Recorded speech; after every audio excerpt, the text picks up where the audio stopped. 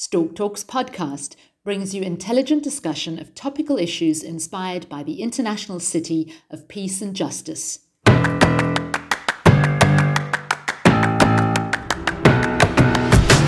think we all know what we need to do. Problems, they come like a costume. They fit you. Remove our inner critic and open our inner, curiosity. Nothing speaks louder than money. Walk in, slam your fist on the table, say, we need to work together. Something has to change. Welcome back to another episode of Stalk Talks. I'm Tom. And I'm Zoe. And bicycles are part of life here in the Netherlands, and we Dutch are known worldwide for our use of bicycles as a major form of transport. And this week on Stalk Talks, we investigate what is stopping more people from using the bicycle as their main form of transport. Indeed, Tom, this is a subject close to our hearts.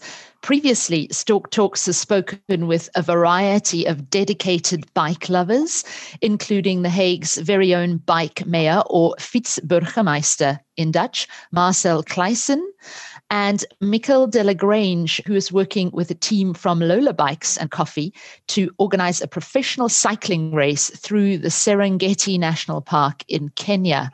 Yeah, bikes truly are everywhere, Zoe, but perhaps they are most needed in urban areas. And a group of researchers in Oxford University recently released a study in which they found that emissions from cycling in 5 cities can be more than 30 times lower for each trip than driving a car. And it can be 10 times lower than driving an electric car. Well, with all of this in mind, Tom, we are thrilled to have Martin Trutschke, co-founder of the Give a Bike Foundation, with us on Stalk Talks today. And we want to chat a little bit about bike culture and also what he and his colleagues are doing to spread the bike love. Welcome, Martin.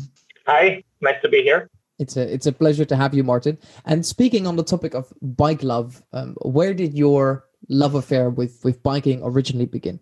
So yeah, that's my favorite story to tell. There were in my life several points which I remember as bringing me closer to bike. One of them was that my uncle was fixing my own bike, and I realized how easy it is and how it's nice to work with this machine. And from him, I picked up a few things how to fix bikes, and since then I love to work on my own bike. Later, I also purchased a very old bike, which was from before the Second World War. And this machine just fascinating me because it's working very well and it's still so long.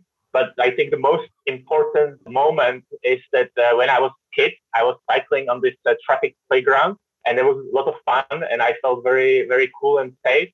And it's 8 years ago, I came to Holland, and this basically became the traffic playground for adults. So I was just enjoying this infrastructure so much that very often I just went somewhere to unknown place and just get lost and cycle around. So this infrastructure made a huge difference for me. Plus, this combination with the love for old bikes and being able to fix them probably made a bike lover I am today.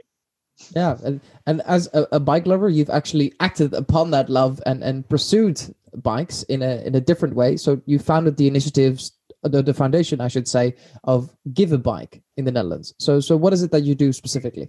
Yeah. So when I arrived to the Netherlands, I saw everywhere all those abandoned bikes on the street, and for me, I see treasures.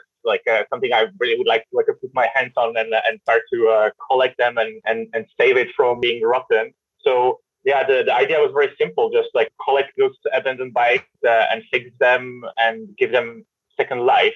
And because my background is in forest and nature conservation, I thought that the bike as a sustainable way of transport can make a big difference in reducing the CO2 and fossil fuel or similar resources. So I decided to start working with collecting bikes and fixing them and giving them to social projects worldwide. Yeah, so the mission of the Give a Bike Foundation is that indeed we collect those bikes from individuals, from organizations, from municipalities. Then with a team of our volunteers, we pick them up. Then we partner with another NGO and we give it to them, and then they are in charge of the final distribution to the people who benefit the most. So it's mostly disadvantaged people, kids from poor areas or women who have like a cultural distance to cycling and so on. Okay, yeah. So you've given bikes. Well, Give a Bike has given bikes all around the world, which is fantastic. We'll talk a bit more about that later. But just to come back, Martin, to your point about emissions and this whole notion of bicycles being so environmentally friendly, with the pandemic, there's been a lot less use of cars and other forms of not so environmentally friendly transport. In this recent study, they found nearly half of the fall in daily carbon emissions during the lockdown in 2020 came from reductions in transport emissions. I think we were talking about this earlier. Do you think that Corona has given an added impetus or reinvigorated the interest in bikes as a form of transport here in the Netherlands and even elsewhere? Yeah, I definitely see that. And I see this like that the people are a little bit more reluctant to use public transport. And also, I read in the newspapers about the boom of e-bikes, and there is like a obvious link between the Corona time and the boom of bike sales. But what I also see is much more a discussion about the bike infrastructure and improvement of it. I know that in Sierra Leone, there was the outbreak of Ebola. That was the first time when people in Sierra Leone started to use the bike a little bit more, exactly because they were afraid to use the public transport. So they were a little bit more aware of this possibility to use the bike to kind of avoid potential infection. Wow. So really, it seems like pandemics or infectious diseases have a positive effect in terms of moving people onto the bicycle that perhaps wouldn't have got there otherwise. Yeah. Looking on the bright side.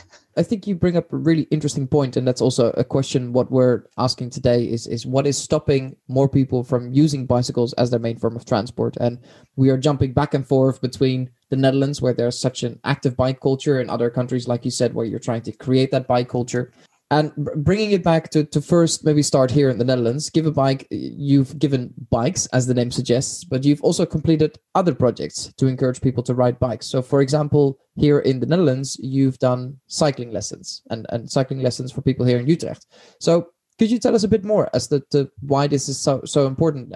Yeah. I would clarify here that this project actually was done mostly with another two organizations we partner with.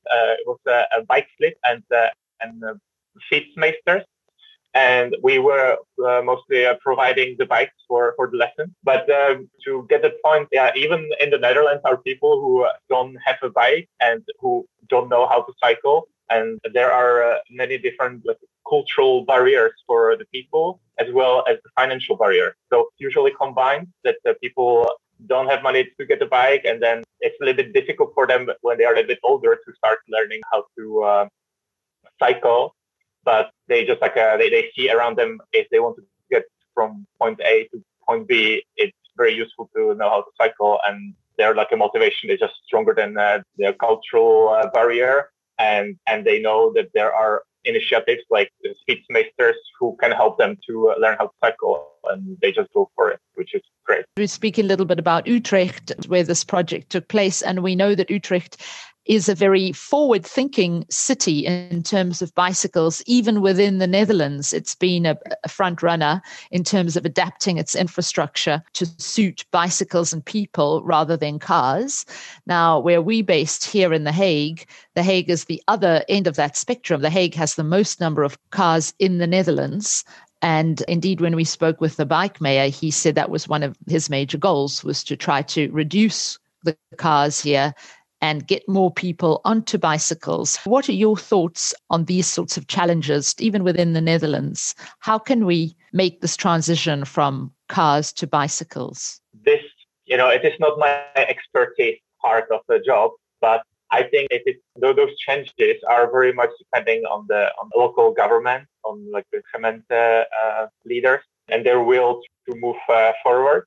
I can imagine that it has something to do also with this a social demographic situation in the area. Perhaps in Den Haag, people just use the car a little bit more than other places because age or job or this kind of thing. So I think there has to be just a little bit pressure maybe on the government to do the steps as Utrecht did. Indeed, you're right. There's probably a significant part or role that the government needs to play in this. And I think, so we've spoken a little bit about the projects here in the Netherlands, but we would like to look a bit further afield. So the pedal enthusiasts like yourself, you are also organizing projects in Kenya, Sudan, and Sierra Leone. So could you tell us a bit more about these projects in other countries that may not have that traditional biking culture yet? Yeah, I would maybe tell you more about this Sierra Leone project, because that's like we just completed, and into which I have the most insight. The biggest problem in those places is that people don't have a way to get a bike. It's usually expensive for them and very often not even available. We are focusing on like a poor regions, and our last project in Sierra Leone was located in district Kenema, which is one of the farthest from the capital, where the kids have a long distance to school, and it is also one of the places where the education is not very common. So the bikes we send are supposed to help kids to get to the school, which are far away. So I think that the first problem is that they just need to get a bike, and I think the infrastructure, the roads are already there. We try to like overcome this first step. One thing that you pointed out that I didn't think of immediately, but it's a really good point, is that of course the bike, like it plays a role in our culture, but you mentioned it may give some people access to education that may not have had that before. Are there other benefits or things that we may not recognize at first, but that a bike can be a great help with, or a great help for? Yeah, so the bikes we send to multiple places in Africa are, for example, helping like nurses to get to their patients in less time. So different type of benefits for the society, like bringing closer to getting all the services as education and jobs, trade. And yeah, it is also fun and it's healthy, but for these people where we are sending it, it's like a secondary benefit. Yeah, it's a necessity. I mean, coming from Africa, I know that the distances are large, and that often there is not very advanced public transport systems in place. So I guess this is where, a bicycle can be really helpful. There's also different kinds of terrain. And as you said, not all cities are necessarily not prepared for bike travel. Mm-hmm. Have you had any feedback about that? So they get the bike from your foundation, which is great. And then how does that work in terms of where they can actually use these bicycles? Yeah, so we are always trying to work with someone who has experience from the local situation. And in terms of Sierra Leone, we work together with our friend who is actually from there, and who gave us the advice what is suitable or not. But we had also another project where we got like a, let's say, strict requirements how the bike should look like and what the equipment should be. So we try to work with that as well. But we have like a limited also opportunity to like make only, let's say, mountain bike, only racing bike. So doing our best, but it is not something what we would like prioritize, let's say. Yeah. So that was going to be my question as well. So what might these differences look like on a concrete level? What might people request that makes a difference depending on what type of bike and what type of material you use? So once we got the request that the bike should have a chain guard or the kettingkast, because the roads are very dusty, and if the dust would get in the chain, that they will never get it out. That was like a one specific requirement, which for me was quite surprising, because when I grew up, I was also cycling on dusty roads, and I have my BMX with no chain guard. But yeah, we just tried to fulfill the requirement, do our best. Just before we move on, Martin, to our next question, you just told us about Sierra Leone, but I believe you're currently now involved with projects in Palestine and Togo. Could you tell us a bit more about those? What are you providing and who are you providing for there? Okay. As you said, we are now working on a project in Togo. The goal is to send a container full of bikes. It is for Terre des Jours. It is an organization who is taking care of young people, and the idea is the same, that they will receive the bikes and will be able to get to their school much easier and faster. And the other project is we work with Palestinian Young Corps. That is the organization which, for example, established the first woman cycling in Palestine, in Gaza. we are only helping to organize this. So the attention on our social media, and we will help to actually load the container with the bikes. The bikes will be donated by Amsterdam municipality. As the name says, the bikes are again like going mostly for young people and partly for this women racing team. And it is to also increase this awareness about the bikes and their like a possibility of sustainable transport. How long does a project normally take? Like a project like this, the one to Palestine, for example, does it vary? How long does it take to get it all together and get them the bikes? Yeah, it is very much depending how it is financed. So this project in Palestine actually is financed by a crowdfunding campaign. As soon as the money are collected, then it will probably be much faster. So this one, it's taking now a few months. And I think now it's over 50% is collected, but there is still a little bit more to go. Yeah, and the question is, what is stopping more people from using bikes as their main form of transport? You said one of the first things, of course, is having bicycles. And we've spoken about the initiatives and many things that you do. But what are the other biggest challenges to perhaps create the culture around these bikes? Like what hurdles do we need to face to effectively integrate bikes in other cultures and help them become the main form of transport or a good alternative form of transport? Of course, like one thing is to get a bike. Other thing is, for example, be able to fix it yourself. It is also a part of the idea that we don't send only bikes, but we also send the tools and the parts so people can fix it themselves. Of course, it is very important to have some kind of a chain of places which can fix the bike. Brings me to the next thing, which is just like a infrastructure of the bike lanes, which the best thing to do if you have a lot of bikes, because if not, then the bikes became like a endangered thing, because if you mix cars and bikes to one line, it's not good.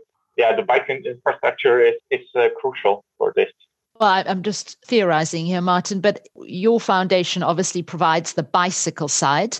Of course, the infrastructure is more linked to governments, but you're doing what you can from your side. And also, you mentioned the repairs, which is fascinating as well, because it's true. It's all good and well having a bicycle, but you need to know how to repair it, especially if you live in a far place, far from shops or any such things. But do you think perhaps if more and more people have bicycles, there may be then a pressure on, say, governments to provide or to create spaces for those bicycles? I believe that that's how it is. There might be some governments which are a little bit blind, but yeah, they should like collect the data about mobility and react to situations. Like I love the aspect of bikes that we've spoken. Like you spoke about the government, you spoke about the practical, but I'm also very curious towards integrating it into the culture. Because when I think back for myself, and that's where this question is coming from, is I remember getting bicycle lessons at school and at some point having to do an exam, like a bicycle exam, but it was all integrated into the curriculum. Do you think that is a sustainable or a good way to eventually really bring it into a culture? That's the interesting thing. I haven't thought about it because I'm originally from Czech Republic, where also like everybody knows how to cycle and never had actually any lessons besides that my mother took me to the traffic playground. But I think that will be a very interesting thing. But like if this thing would like, let's say, stuck into this like educational system, that would be fantastic, and it would already show that the bike, it is already bike culture if you have a bike lesson in school. Yeah, it's really embedding it into the culture. Martin, on the website, it says that bicycles give you independence and freedom, which I thought was an interesting comment. And you've mentioned that you recently heard a little bit about the history of the suffragette movement in the United States and how it's linked partly to a woman on a bicycle. Could you just tell us a bit more about that? Because it's fascinating. Yeah, I'm like a big fan of history and all about the bike production. So I was like trying to dig a little bit deeper about the beginning of the bike production. And I found information about how there was a women spotted on the outskirts of New York in like a late 19th century. There was actually an article about it in the newspapers, and it was a lot of like a negative thoughts and a lot of prejudgment that women should never cycle because it's not good for their bodies. There was some link to prostitution, and this woman was also cycling with the trousers. This thing basically triggered the equality between men and women, and it was like a beginning of a process which leads to women get their voting rights. And I believe that this blueprint other places where also women are very much not taken into consideration as an equal being. So the bikes can just support the freedom of people and create the equality. And I think that's one of our most important missions to achieve this. One of the last questions that we would like to ask you, Martin, is of course, if there are fellow bike enthusiasts or pedal enthusiasts or other people perhaps listening on bikes as we speak, they would like to support this initiative of yours. How can they do that? Yeah, as you can imagine, that for us, like the whole concept stand and fall on people who donate a bike. You can contact us and donate a bike. Of course, we are always as well in need of some financial support to pay our projects and spare parts. And the third way how you can support is to become a volunteer, and we can train people to be able to fix a bike. And we have also a possibility to help the foundation in many other ways. Okay, great. So you could do it financially, or you can give your time and expertise, or as you said, you're even offering training to people who would like to learn how to fix bikes, which is great because, to be honest, I myself have thought a few times, I would like to know a little bit more about keeping my bicycle running well. So that sounds like a win-win for people who are interested. For everybody else who wants to know more or where they can actually find that information, then you can find that on the website of Martin at www.giveabike.nl. Right. So thank you so much for joining us today on Stork Talks, Martin. Yeah, it was my pleasure. Yes, and it's inspirational indeed. For our listeners, please stay tuned for another episode at the same time next week. And of course, you know that you can follow us on Instagram, Facebook, and our podcast is on Anchor. So if you want more information about any of our programs, including this one, take a look there. You can also find us on YouTube now, for those of you who like a picture. Thank you so much for tuning in to another episode, and we hope to see you back soon.